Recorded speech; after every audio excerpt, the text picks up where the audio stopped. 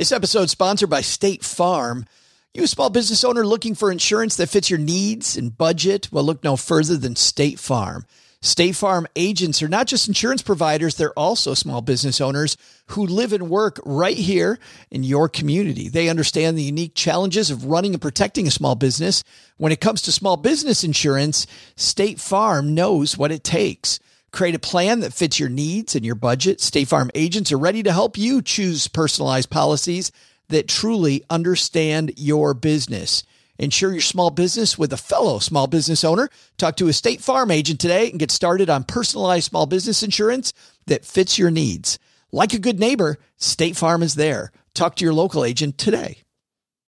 When you need mealtime inspiration, it's worth shopping Kroger, where you'll find over 30,000 mouth-watering choices that excite your inner foodie. And no matter what tasty choice you make, you'll enjoy our everyday low prices, plus extra ways to save, like digital coupons worth over $600 each week. You can also save up to $1 off per gallon at the pump with fuel points. More savings and more inspiring flavors make shopping Kroger worth it every time. Kroger, fresh for everyone. Fuel restrictions apply.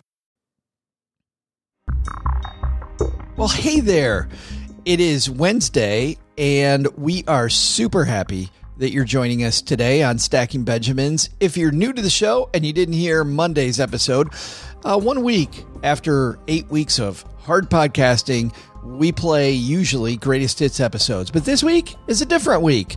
On Monday, we showed you a phenomenal interview from our sister show, Stacking Deeds, our real estate show, with a gentleman who is in construction, Mark Ellison, who works on some of the most beautiful places on earth. And it was really not about construction or real estate. It was about communication. And I hope you enjoyed it. Today, we're going to do something similar. We're going back to our Stacking Deeds show because Paula Pant joined us over there. Our very own Paula Pant from Afford Anything, who's been a contributor on this show for the last, I think it's been well over 11 years that Paula has been working side by side with us. Paula's going to talk about some of her real estate mistakes. And I love it no matter what business you're in, when you talk about the mistakes that you make and you address those mistakes. So this is from our sister show, Stacking Deeds, with special guest, the one and only Paula Pant.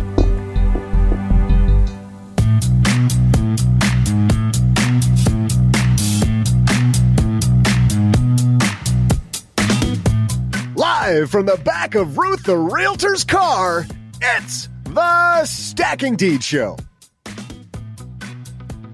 I'm Ruth's neighbor and part-time mechanic, neighbor Doug, broadcasting from the spacious, luxurious trunk recording studio. Today, we bring you a special episode of the Stacking Deeds Show. We'll talk for nearly an hour about her real estate journey with our BFF from the Afford Anything show, Paula Pant. No surprise, she's got a plan. And now, two peeps who are also BFFs, it's CLH and J-Ass, whoever they are. Easy, man.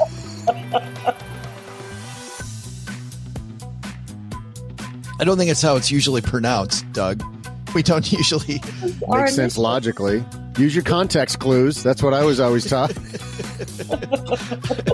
Well, you can hear my co-host, Crystal Hammond, who we don't have in the back seat of the car today. I've got the spacious back seat all to myself. Doug's in the trunk, and I got somebody else's junk in my trunk today. I've been called worse. And from a remote location, from the Windy City, we've got Crystal Hammond joining us. How are you? Wonderful. I am staring at a big Trump sign in my hotel. Right behind. We don't do video yet for the show. We actually had a meeting where we're going to start doing video, but you got upgraded to a room overlooking the Trump Tower. Yes. They asked if I wanted to do the $50 upgrade, and I was like, oh, no, thanks. And then the person starts typing like forever and then says, oh, we upgraded you for free. You get the beautiful lake view. And then that was the view. I was like, oh, it turns out it's the tower view. It's not the lake view. It's the tower view. Like the hotel equivalent of when you have a little disagreement at a restaurant and you're worried they might spit in your food. They're like, oh, we upgraded you for free. And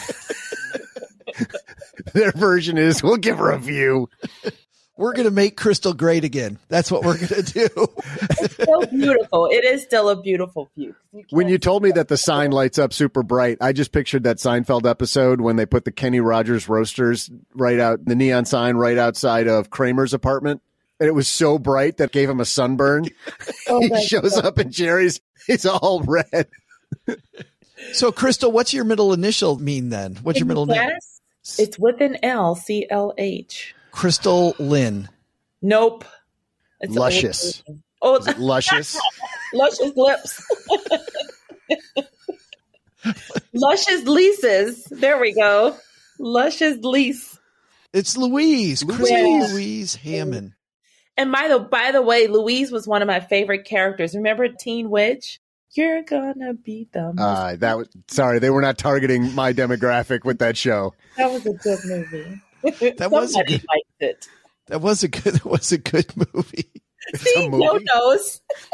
We need to do videos so people can see the Crystal dance with the song. Oh, yeah, with the shoulders. Crystal, we might as well get this show rolling. We got a great show today. We've got Paula Pant joining us from Afford Anything. She's going to tell me her money story here in the back seat. Oh, yeah. Me and Paula, we all go way back. I sat by her parents when she won. We both won Plutus Awards the same year. She's won a whole bunch, but her parents are so cute. Yeah, we were sitting by each other. Yeah, you figure out where Paula got her lack of height from when we met her parents in Orlando that year. She comes by it honestly. I think between them, they're probably an NBA size. Like if you put them all on each other's, if you stack them up, right? If you stack the three of them, you get somebody who's 6'6". So you never told us what J-ass stood for. Well, it's an A. It's an A, and it's not what you guys are inferring. What's the A? Doug might know what the A is. I know exactly what the A is. Austin. Do you want this public? I don't care. Yeah. Your A was what my first name was supposed to be originally. My parents fought over this. It's not Austin, but Austin's a good one. We almost named my son Austin, by the way. Yeah, that's more current, more trendy. But he's Andrew, Crystal. Yeah. He's Andrew. Andrew. Yeah, and my mom wanted that really badly for me to be my name, and my dad's like, I'm not going to have a son who's going to be called Andy. Andy gets beaten up on the playground. But bringing this back turns out Doug's do too.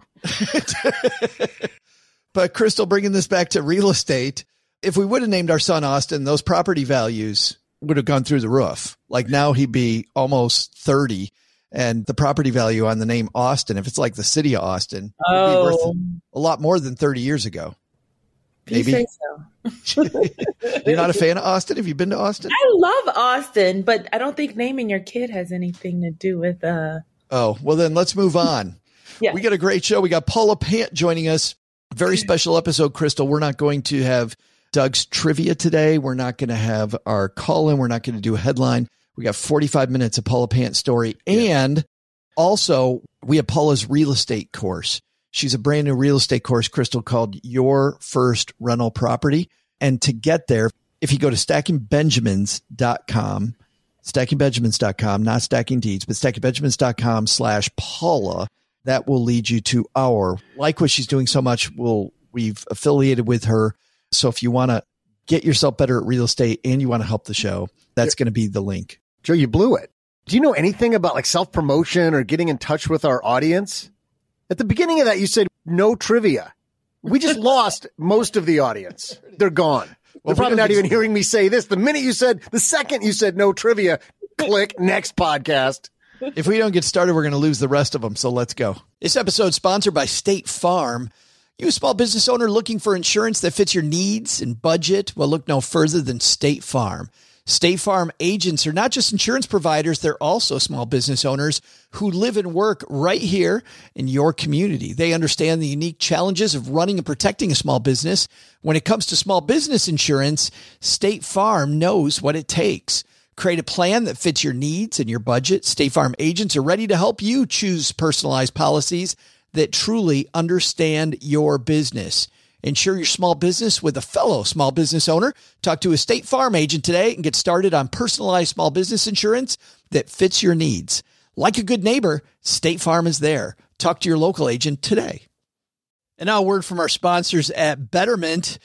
Do you want your money to dream big? Do Do you want your money to be a total self-starter?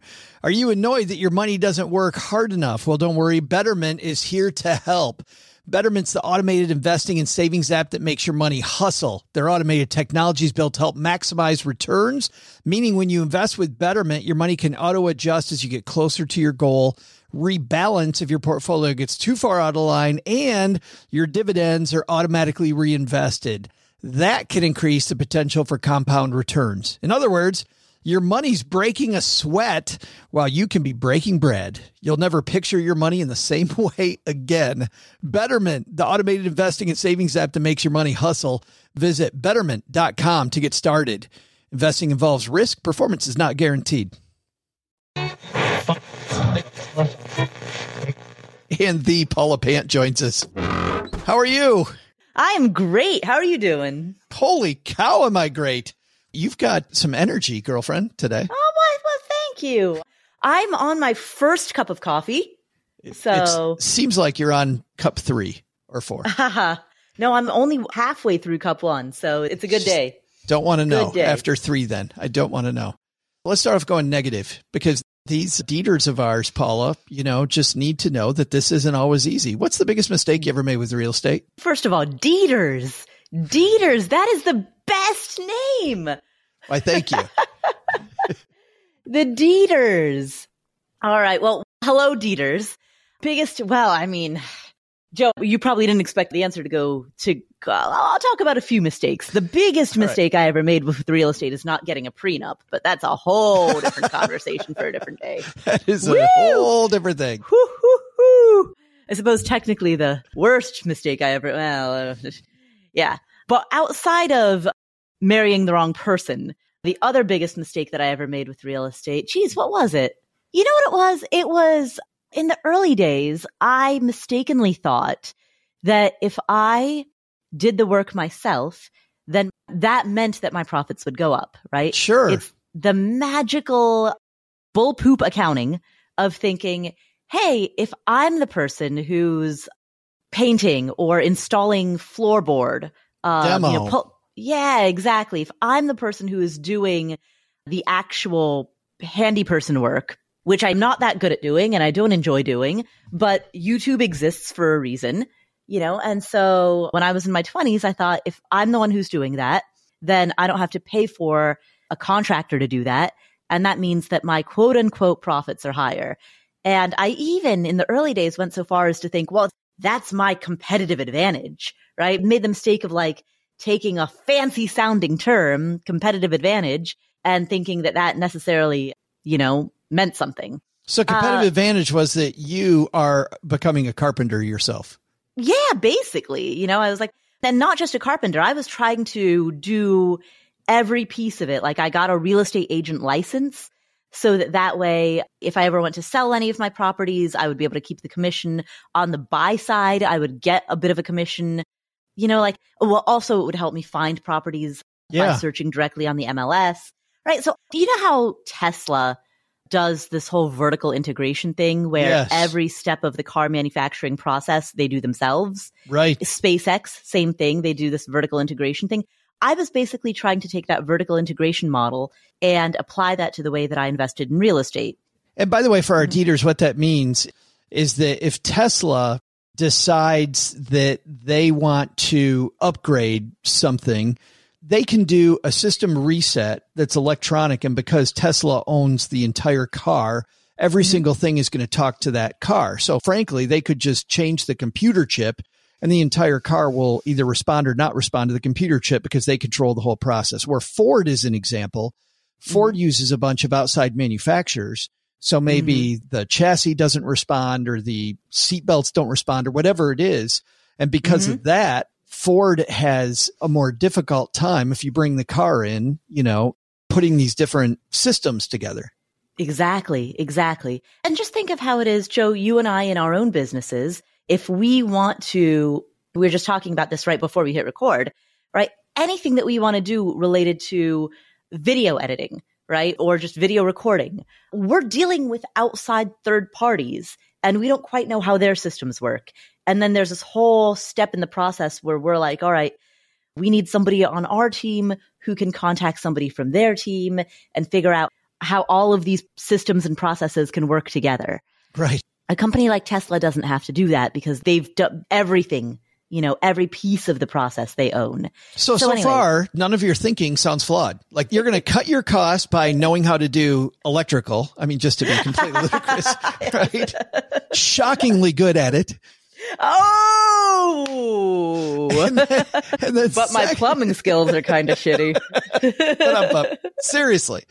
But she's here all week. And then you're going to become a realtor to cut out the real estate cost and to get a leg up. And when properties are just going on the MLS, you're going to see the hot new stuff and maybe get it before everybody else gets it. And then third, you're creating this just vertical integration system so that it's all in house. So if anything goes whatever, you've got it. I'm surprised you're calling this a mistake. Well, so what that doesn't leave any time for, number one, it doesn't leave time for having any type of other job like afford anything, right? But number two, it also doesn't leave time for growing the business, right? If you're spending all of your time working inside of your business, then you have no time to actually grow the business, which is buy more properties, or raise more funds to buy more properties. Ultimately, what does the CEO of any company or the director of any nonprofit, what's their primary job? It's make sure that you have enough money in order to continue growing. As the leader of a company, that is your number one job, right? And depending on the type of company that you run or the type of nonprofit that you run, it could come from increased revenue. It could come from, if you run a nonprofit, that comes from donors. If you run an early stage startup, it might come from venture capital funds. But no matter what your source of funding is, whether it's revenue or donors or VC or whatever, your job as the leader of a company is raise funds to grow. And if you're spending all of your time watching YouTube videos about how to pull up baseboard, right, then you're not raising funds to grow. But you might tell yourself that you are, because you tell yourself the story that, oh, by virtue of pulling up the baseboard myself, I'm saving money, which is a form of raising funds, but it's just not the most efficient way to do it. It's almost like capping your budget or working on the expense side versus working on the income side. Exactly. You can only shrink it so much by pulling up the baseboard yourself, where if you go out and find new business, that's a blue sky. Exactly. So, I think back to the amount of time that I spent in 2012, 2013, 2014, working on painting the fence, right? Repainting the fence myself rather than figuring out how to buy one extra property. And if you think about it, and this, I don't know, maybe this is taking the logic a little bit too far, but let's go there. Let's say that all of the hours that I spent painting fences, resealing the flooring, things like that, let's say that if instead of spending those hours doing that, I could have spent those hours buying just one additional property, just one. And let's say that that property, granted, 2012 through 2023 is a very special time and we shouldn't expect that to repeat. But let's just say that that one property, had I bought it in 2012 or 2013, would have grown an extra $250,000 in equity in the last decade, right? You could make the argument that the time that I spent painting the fence actually cost me $250,000, right? You could make the argument that that was the most expensive way of doing that work rather than the cheapest. Initially, though, do you want to know, and painting the fence isn't the right analogy, but let's take the plumbing analogy or the baseboard analogy. Do you want to know a little bit about how to do those things so that when you're working with these, inevitably your team, that they're not ripping you off, that you can at least speak the language? So it's funny that you say speak the language. I'm a big believer that you need the vocabulary to be able to speak to your contractors. So you need to know, with like your gutters, there's the gutter and there's the downspout, right? And it's simple, but you need that vocabulary. With a toilet, there's a toilet flange, right? You need to be able to talk about the flange, right? What's the quote from that movie? We don't talk about Coco? Wait, are you about to I'm quote make a movie reference? Yeah. Who are you? Is it? We don't really? talk about Coco? No. Is that? No, we don't talk about Bruno. Bruno. We don't talk about Bruno, right? Yes. We Right? don't talk about flange. Yeah. We don't talk about flange. We need to talk about the toilet flange. Paula, can I have a talk with you? We need to talk toilet flange. And the reason for that is a fewfold. One is when you are having those conversations with contractors, having the right vocabulary just enables the conversation to take place. You know, you're not going to be able to actually have an intelligent conversation about, here's the diagnosis, here is a menu of the potential types of treatments. Now let's talk through which of these potential treatments we can give to this diagnosis, right? You need the right vocabulary to be able to have that conversation. And in addition to that, particularly when you're working with a new contractor, you need to be able to signal to them that I am an informed consumer, like Sure. I'm an informed client. Yeah. And having the right vocabulary creates that signal. So for both of those reasons, I think knowing the jargon is incredibly important. So in this course on rental property investing, right, your first rental property, and we have a huge section in there about learning the jargon. And that's entirely so that you can show up sounding like an informed client. My son, Nick, who you know, actually took this, Paula, to the next level, which I did not expect. And it's worked out very, very well for him.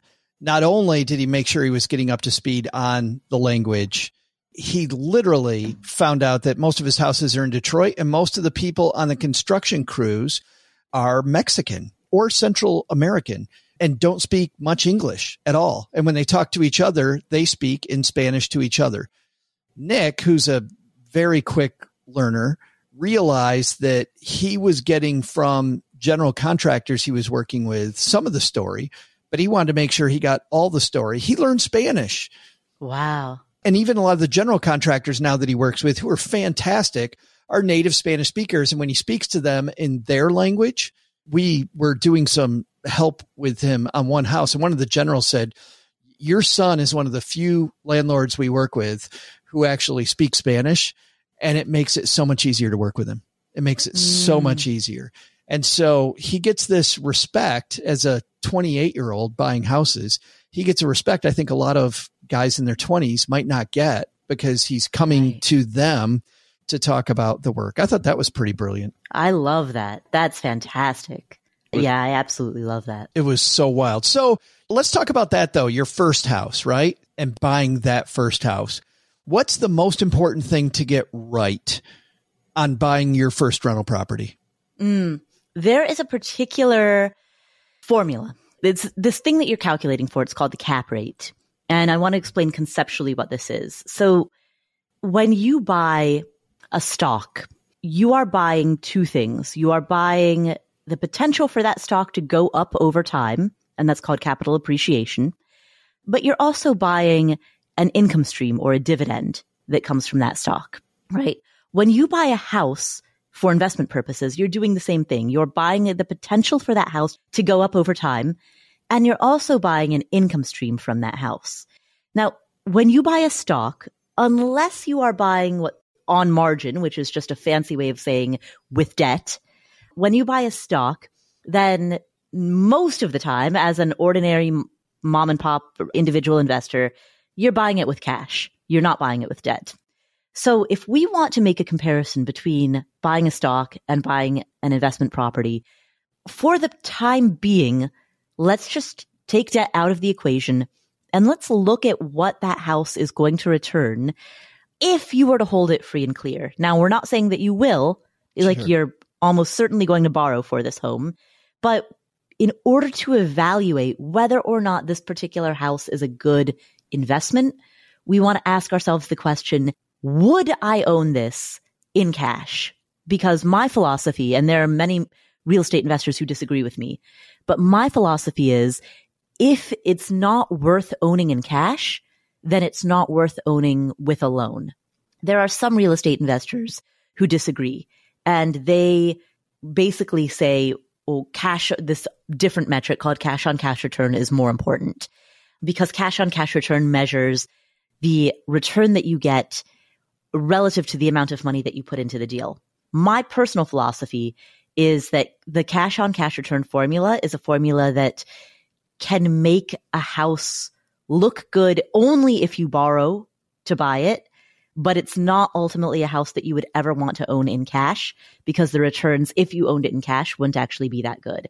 Which means that your metric, then it sounds like, is more conservative. Yeah, it is. It's a more conservative metric because my metric is cap rate. It's all about the cap rate. And the cap rate basically is a measure, I'm going to use two big fancy words, unleveraged dividend, right? Which basically means what's that dividend? What's that income stream? If you own it in cash, if you didn't borrow for that house, what would be your dividend, so to speak? And the way that you calculate that is you look at the gross, the total revenue that that house produces, you subtract out the operating expenses, repairs, maintenance, major capital expenditures, property management fees. You subtract all of those operational expenses out. And then whatever is left over, you divide that by the value of the property or the price that you paid for the property. And that is your cap rate. And so if you have, for example, a 6% cap rate, that means that you have the equivalent of a 6% dividend that you are getting from that property. And so your total unleveraged return would be that 6% dividend plus, let's just assume the property rises at an average rate of 3% or 4% annually, right? We'll say 4% annually. That 6% dividend plus that 4% annual growth comes to a total of 10%. That 10% would be your unleveraged total return. In other words, that's the return that the house is giving you if you held it in cash. And then the other metric that you mentioned then, which is a true because you are leveraging it, means that you're probably popping a much bigger number then once you leverage it. Yes. So there's this other metric that most real estate investors absolutely love. Then this is where I become different from the average real estate investor because I'm very cautious about it. So this metric is called cash on cash return. And the formula is basically how much money did you put into the deal relative to how much money are you getting out of the deal. So if you go in and put in a tiny little down payment, right? If you go in and put, let's say that you are buying a home with an FHA loan, maybe you're doing your first house hack. So you put 3.5% down, you borrow the other 96.5% of the money. You buy a 4-unit property, you live in one of the units, you rent out the other 3, right? You've put very, very little money into the deal. Let's just say it's a $300,000 loan. You've put about $10,000 into the deal.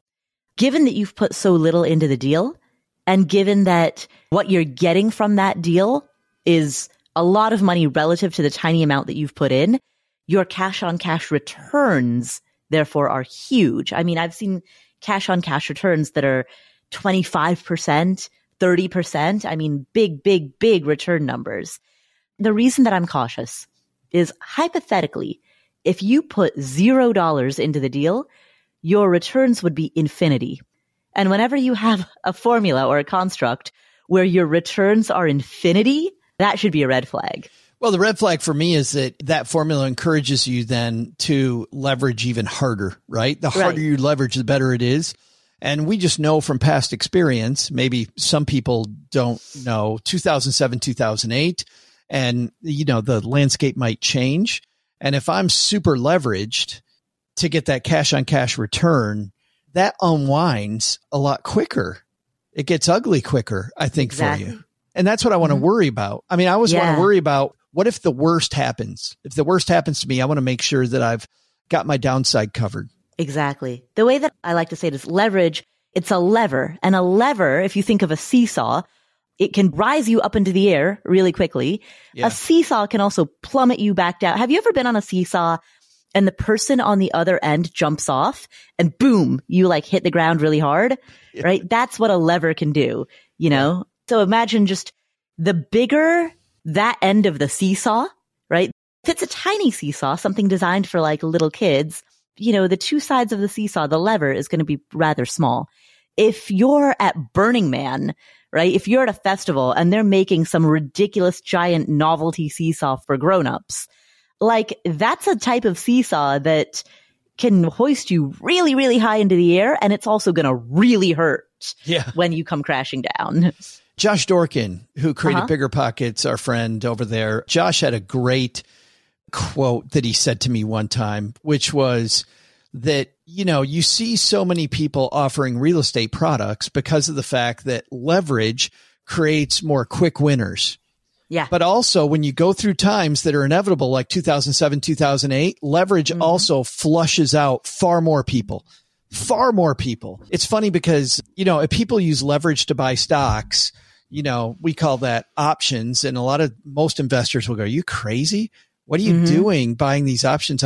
Really? You're going to leverage your stock portfolio? That's crazy. In real estate, we call it a mortgage. Right. Everybody does it. Right. Exactly. It's so wild when I hear some of these people just go, leverage is your friend. Yes, it is. However, that knife's got two sides. Yeah. In the course, I refer to them as debt-loving weirdos. And I talk about not drinking the cash on cash Kool-Aid. And, I'm not Dave Ramsey about this. I think that a very moderate amount of leverage is fine, right? It's what gets you into the game. But it just needs to be taken with a giant, not just a grain of salt, but a giant salt shaker, right? Because the thing that you have, Paula, with real estate is you do have this income stream coming in that can pay that mortgage. So you do have, where with stocks, finding a stock position that will give you a dividend high enough to make that option worth it is a lot. So it truly isn't tomato to tomato or orange to orange or whatever. I thought you were going to say tomato to tomato. I suppose I should say apples to apples, which is what most people say, but I didn't come up with the obvious one. What I should have said was apples to apples comparison. Instead, I go tomato to tomato for some stupid reason. But you know what I mean? It isn't the same because you do have a much bigger, quote, dividend with that rental income coming in. But I think you also have to think about, what if I go for an extended period of time in an ugly market where I can't rent the house out for God knows what reason? What if I go 6 months without renting the house? For that reason, I know you keep a lot of cash on hand. Yes. So I'm a big fan of cash reserves. I typically recommend to my students that they keep 3 months worth of gross rent at the time that they initially buy the property, because ballpark 3 months of gross rent will be roughly 5 to 6 months worth of operating expenses. Yeah. So at the time that they initially buy the property, keep at least 3 months of gross rent. If you know you're buying a fixer-upper, then you want to keep more on hand because you also have to fix up that property to get it rent ready for the first tenant. But assuming that you're buying something that is move-in ready on day one, keep 3 months of gross rent minimum. And then as you hold the house, slowly build those coffers until you've got 6 months of gross rent. So I think 6 months of rent per property is a good benchmark. Let's talk about that rent check, because a lot of new investors get the finding a tenant piece wrong. What do people get wrong? You see more often than not with your students when it comes to going after a renter.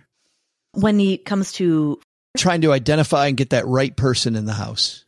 Ooh, that's a good question. I think people are maybe a little bit too metric driven. I know a lot of students who will say, I thought you were going to say the opposite. I thought you were going to say they're not metric driven and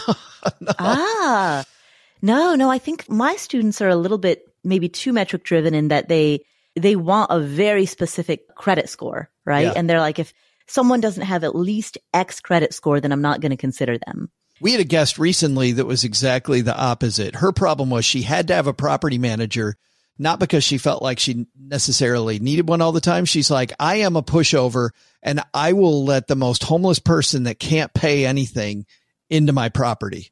Right. Yeah. And that's a good example of know yourself. Yeah, it's true. Yeah. But most people, I would guess, you're right, swing the other way. If you don't got a great credit score, then. Yeah, exactly. And the thing is, there are different reasons why a person might have a damaged credit score. And you can see when you run a credit check on a tenant, you can see their history. Do they have a history of lots and lots of late or missed payments on a lot of things, right? Basically, do they have just a history of not paying bills or paying bills late? Or do they have a history where they've consistently always paid bills in full and on time, but then they had one really major unfortunate gaffe? I had a tenant like that where I looked at his credit history and he was very, very consistent at paying his bills in full and on time. And this is like 2012. So this is in the aftermath of the Great Recession. he had owned his condo and his condo got foreclosed on, right? So that foreclosure on his condo wrecked his credit score. But with the exception of that one foreclosure, he had a very clean credit history. So, I was happy to rent to him, and he was a great tenant. So people don't dig into the credit score enough. Like they just take that number and boom. Yeah, they take the number without looking at the story, right? Which makes sense to me because it's going to be hard to find that perfect credit person that doesn't want to just go buy their own house. Right. I mean, so much more difficult. Yeah. And that part, it depends. Like I've had many tenants who are just not in a position where they would want to buy a house. Like, for example, a bunch of my tenants were med students, so they were in school. I've had tenants who are in their first couple of jobs out of college, and they don't know exactly how long they're going to be living in Atlanta. Maybe it'll just be for 2 or 3 years. They're not ready to settle down. They want the flexibility to move around, to move to another city. Like for a lot of people who do have a good income and good credit scores, they're just not in a place in their life where they want to settle down and make this their home. And my last tenant was a guy that just didn't realize that he could buy a house until I told him that I was selling the house and I would like to sell it to him. And he was shocked when he got a loan. He was shocked and I wasn't shocked. He just never done the math. It was like, yeah, you could be my renter forever. That would be fantastic. But I, for a variety of reasons, decided to sell it and ended up selling it to my tenant, which was really cool. Let's talk about the course. It's your first rental property. You, I know, not only put a lot of time into developing this course, Paula, but you this year went and talk about painting the fence. You didn't paint the fence. You gutted the inside and have completely renovated the place, even though from reviews I saw last year, people that were in it loved it. So talk about what do people get with your first rental property? Mm-hmm. So your first rental property is a 10-week long course. We give it a cohort experience. So there's a very specific enrollment window. If you want to be part of the course, you have to enroll during this very limited time window. It's a 10-day long window. And once you enroll, everyone starts the course on the same day. And then we go through it together as a cohort for 10 weeks.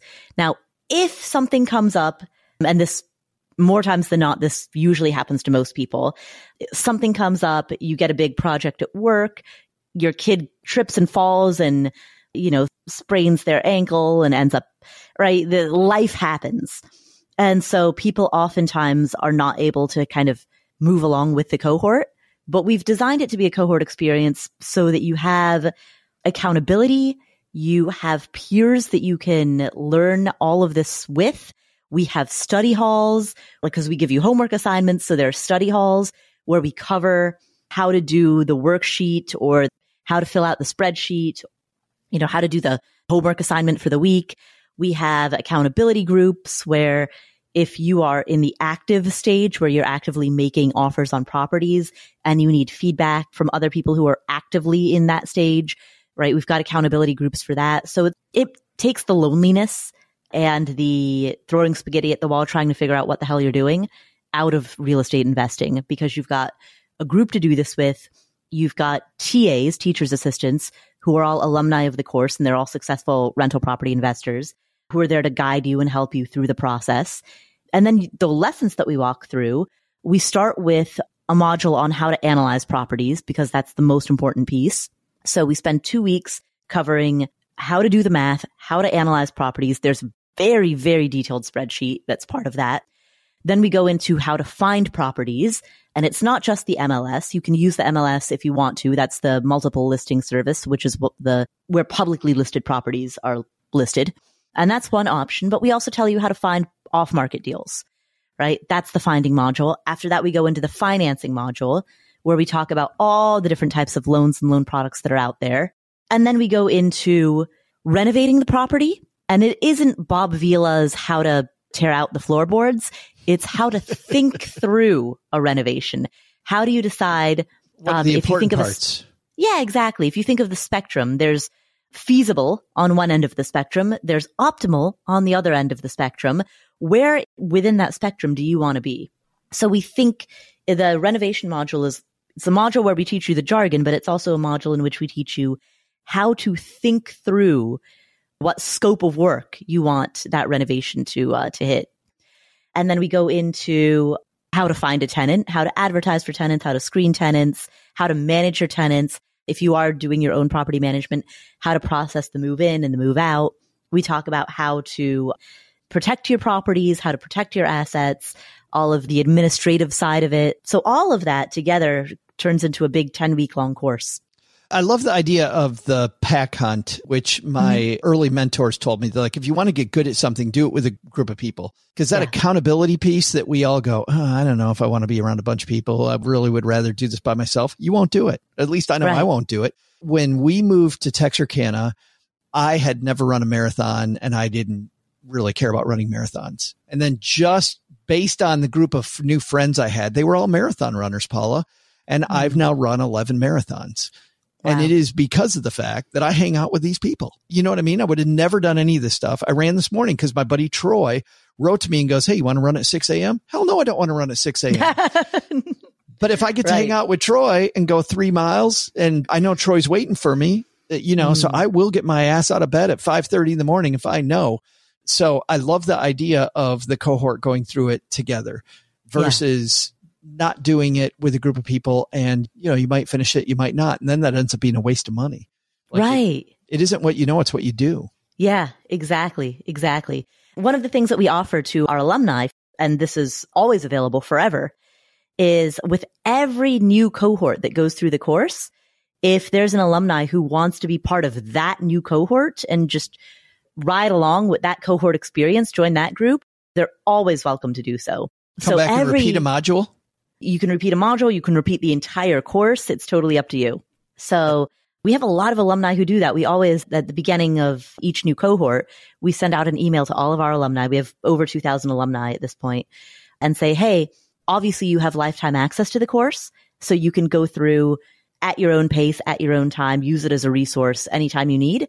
But given that we're coming up on a new cohort, if you want the group, the camaraderie of being part of this new cohort, come join us. And we always have a really high opt-in from previous alumni who are like, yes, I do want to. That's cool. That's great. Yeah. I mean, it keeps the saw sharp, right? Yeah, exactly. Well, and a lot of them will say like, the last time that I went through it, I was thinking about buying my first rental property, but I hadn't yet saved for a down payment. And I was in the process of moving and I was switching jobs. And so I wanted to learn about it because I wanted to get the lay of the land. But I knew at that time that this wasn't going to be the right time for me to buy, that I would be ready to buy a property in maybe a year or two. So they're like, so I went through it with a cohort in those early days while I was saving for a down payment, while I was, just laying the foundation. And now, fast forward, it's been a year and a half. Now I'm ready to buy a property. Now I want to go through it with a cohort again because my mindset is very different now when I'm actually ready to make offers than it was a year and a half ago when I was still saving up for the down payment. Yeah. Right. Or I got to imagine too, if you went through your first one, which never goes according to plan. I mean, right. It just doesn't. And now you've got the experience of one under your belt and you can go through it again and go, oh, I should have done this. I should have stepped in that, should not have stepped in that. Like, I feel like as you do it, that lesson becomes more almost like people that go back to grad school versus somebody who just does grad school right after their bachelor's. And for people not watching us, Paula's just laying her Columbia glass. It's such a flex. Look at mine though. Ooh, what is that? That's the Ferrari logo. Oh, mine's fancy. The Ferrari. So I don't know if I'd take your Columbia over my Ferrari, but maybe one produces the other. Maybe it's a two thing. Do the Columbia, then you get the Ferrari. I don't know. Oh, they cost about the same. Here is it. Yeah. One comes with an object. The other one you get to just talk about. Here's our link. We believe in Paula in this course so much that we have partnered with Paula. And here's what we're going to do for all of our Dieter listeners. And we're playing this on Stacking Benjamins Week as well. So our stackers out there, if you go to stackingbenjamins.com/Paula, that's stackingbenjamins.com/Paula. What we're going to do if you buy it through us, because wait, there's more, is that while people that know me know that property is not my expertise, but what is my expertise is that you want to make sure that your budget is in order to get that property finished. You want to make sure your budget is airtight. I put together, from the time that I was a financial planner, what I used to call my Sherlock Holmes list, which is all the places where money is going. It's in the sofa cushions behind me. You find $20 in your pocket, but it's much more than that. Like, there was money that I would reliably look and I would find money seeping out of my client's budget.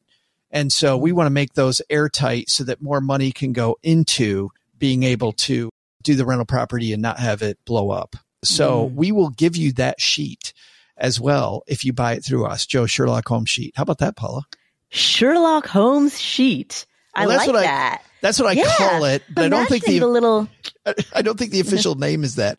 But that was always when Tina, who still works with us today, when she was my assistant in financial planning, she would always, if somebody brought in their homework, which was show me your budget, she'd sit my Sherlock Holmes sheet right on top of it. And I would go through the Sherlock Holmes sheet. I'm like, oh, we got to look there. We got to look there. We got to look there. We got to look there. And we would find thousands of dollars. It was really cool that people didn't know that they had. So we will include that if you use our link, if you decide to enroll in Paula's course, stackingbenjamins.com/Paula. That's it. Anything we didn't cover that we should have covered, Paula? Let's see. Oh, you know what we should cover? 2023. Because this is such a different time.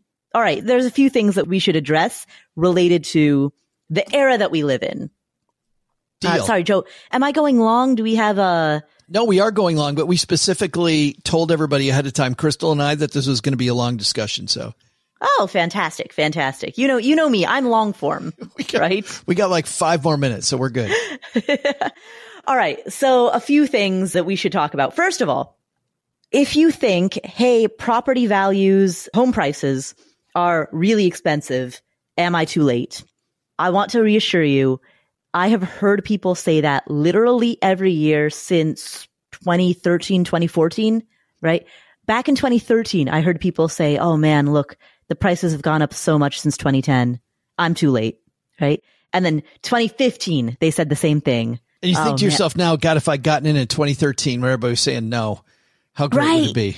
Yeah. People in 2015 were like, look at how much the prices have gone up. Just look at how much they've gone up between 2012 and 2015. Look at how much they've gone up in the last 3 years. I am way too late. Damn it. I'm too late. All right. And then 2017. Oh, look at, and so consistently year after year after year, I always hear this. And so if I understand why you think this, but 3 years from now, do you think prices are going to be higher or lower? Right? 3 years. I'm telling you, we are in a housing supply crisis. We have far more demand than we have supply. And that's a formula for home price increases. In addition to that, when interest rates drop, because interest rates are not going to be 7 or 8% forever, when interest rates drop, do you think there will be more buyers or do you think there will be fewer buyers? Right? Back in 2020 or in 2021, I just posted about this on Twitter earlier today. Even in 2022, people kept saying, man, I'm trying to buy a home, but the moment a house comes on the market, it gets multiple offers on the day that it's listed. And, by 5 p.m. on the day it's listed, it's under contract with 5 backup offers, right?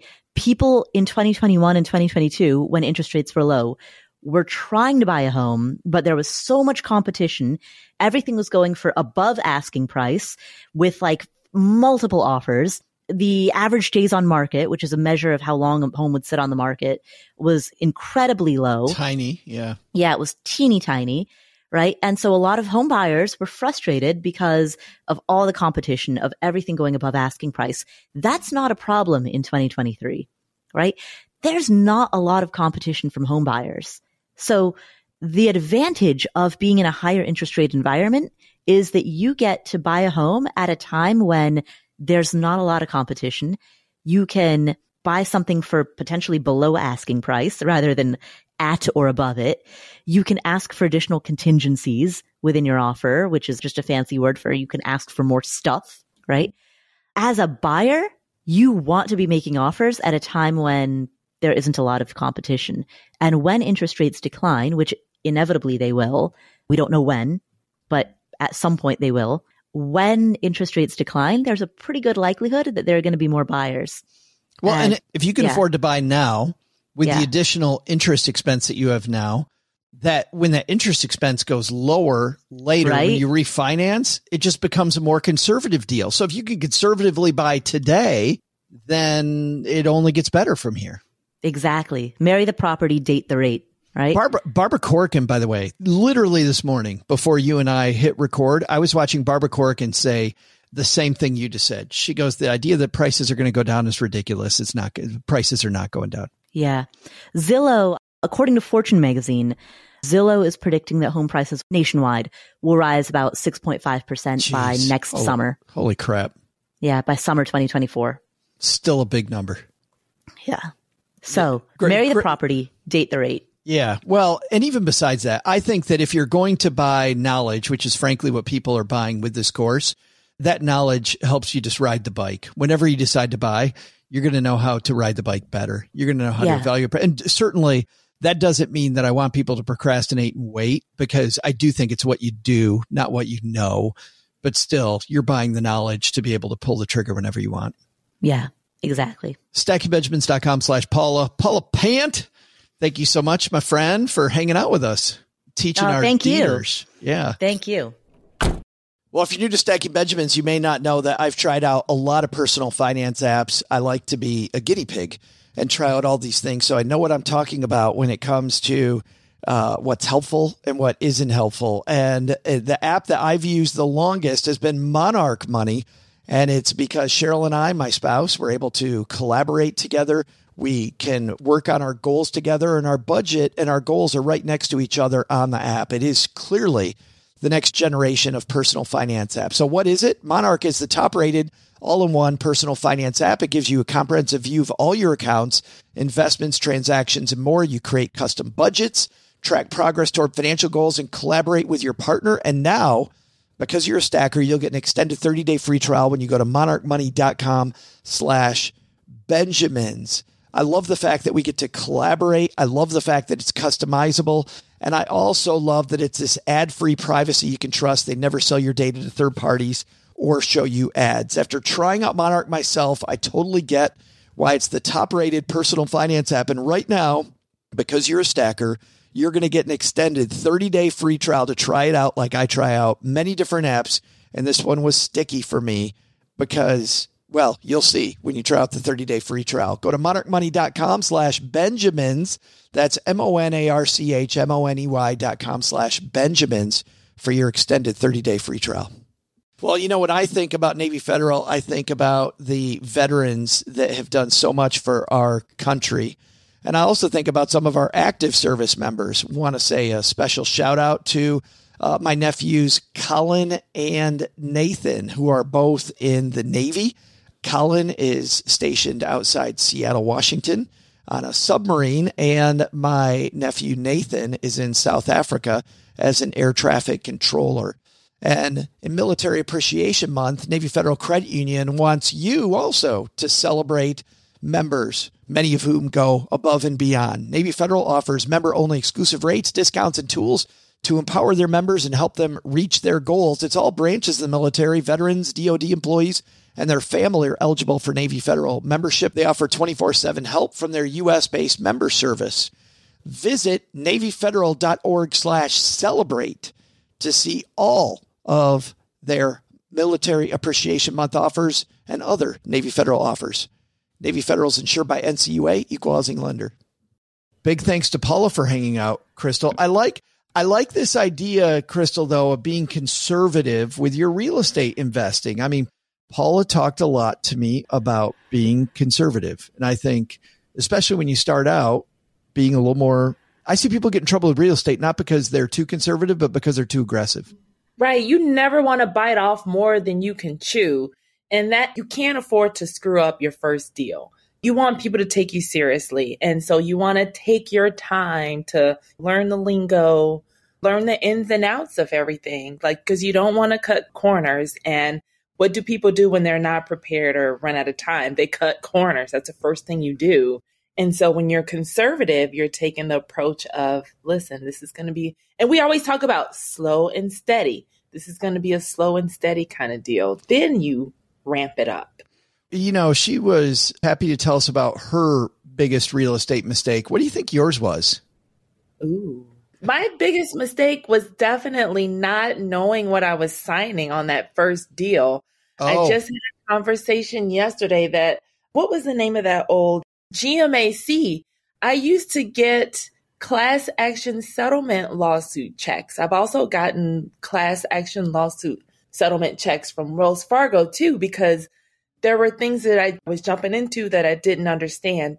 Of course, they ended up working out, but thankfully the courts stepped in to say, hey, you did some bad predatory actions towards this group of people. You need to pay them back. But had I not been a part of those class action lawsuits, I wouldn't have known I had any rights. And there's still some things I probably got taken advantage of.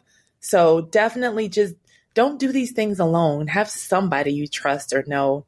And at the very least, I think the big thing there is read the contract. I was having a discussion with the wonderful comedian who writes for Stacking Benjamins, Lisa Curry, and she was talking about how many comedians don't read the contracts that they're given with these different, production companies or what. It's the same thing in a real estate contract. Crystal, this is such a big transaction to not go through that contract. It is. I think a lot of people also, they want to rush into it and they feel like they don't have negotiating power. It's like, oh, well, this is their contract. And no, you're the one that's starting the transaction. So what you say goes. So if there's something you don't understand or you need clarification on, ask it. Because even for me building these buildings now in Chicago, I was getting a hard money loan and I had to ask someone, hey, what fees should I negotiate on? And I spoke to someone from FinCon Beach, surrounding yourself with like-minded people.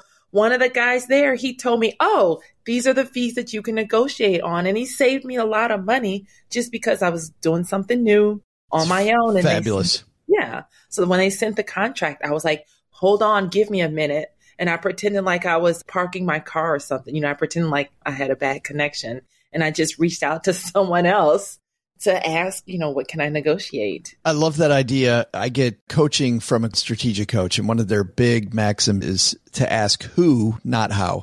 Ask who knows this. And by the way, that's why we partner with Paula, is because clearly Paula knows. So it's stackingbenjamins.com/Paula. And Crystal, I told everybody that if they use our link, we're going to throw in a bonus, which is my Sherlock Holmes sheet that I used when I was a financial planner to find money hidden in your budget.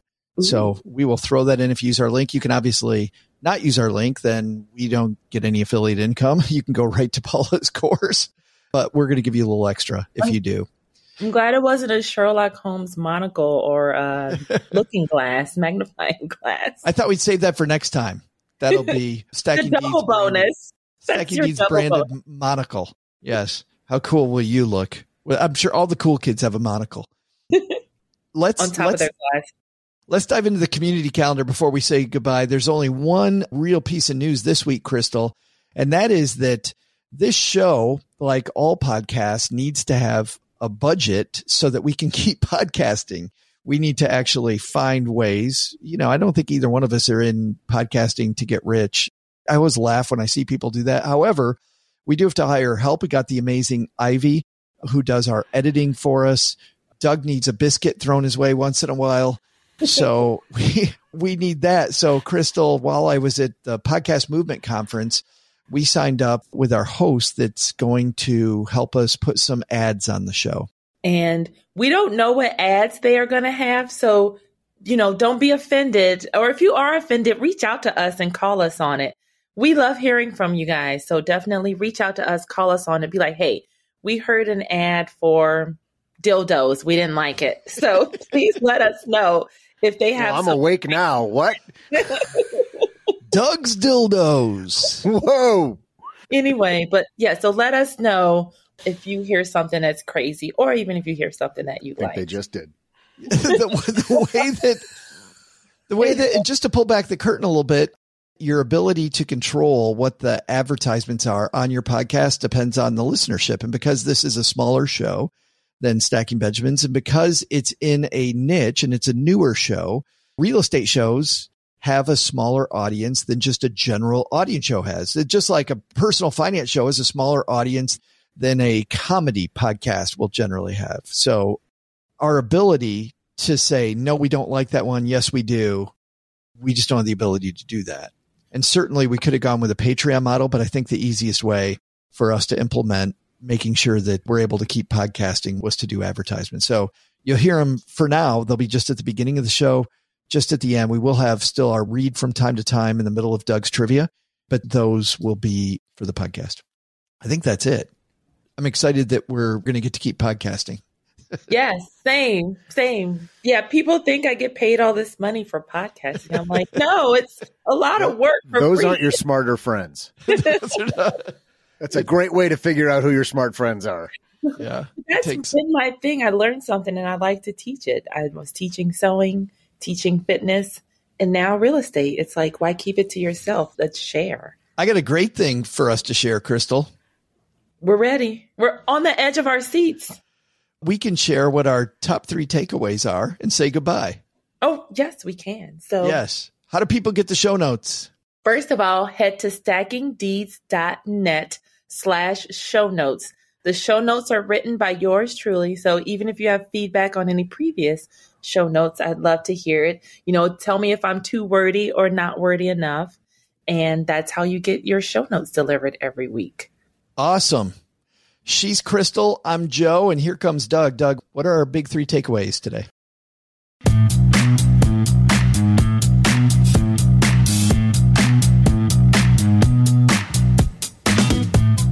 Well, JS and CLH first, take some advice from Paula.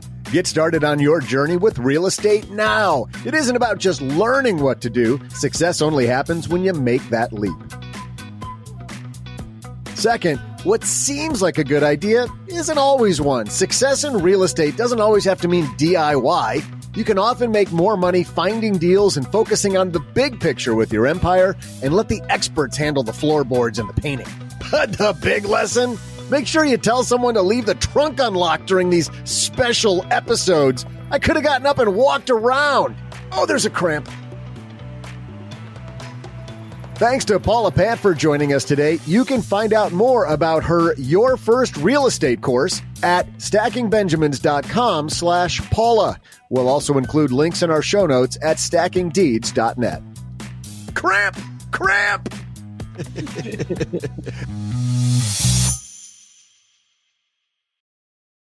Well, Stackers, the show might be over, but the celebrations are just beginning because it is Military Appreciation Month, and I want to celebrate people like my brother-in-law, Eric, who is such a giving person. Eric will do just anything for you. And as a Marine, you can see that his time in the military taught him to be a guy who gives to his community, gives to his family, and is always there when you need them. This Military Appreciation Month, Navy Federal Credit Union wants to celebrate members like Eric who go above and beyond.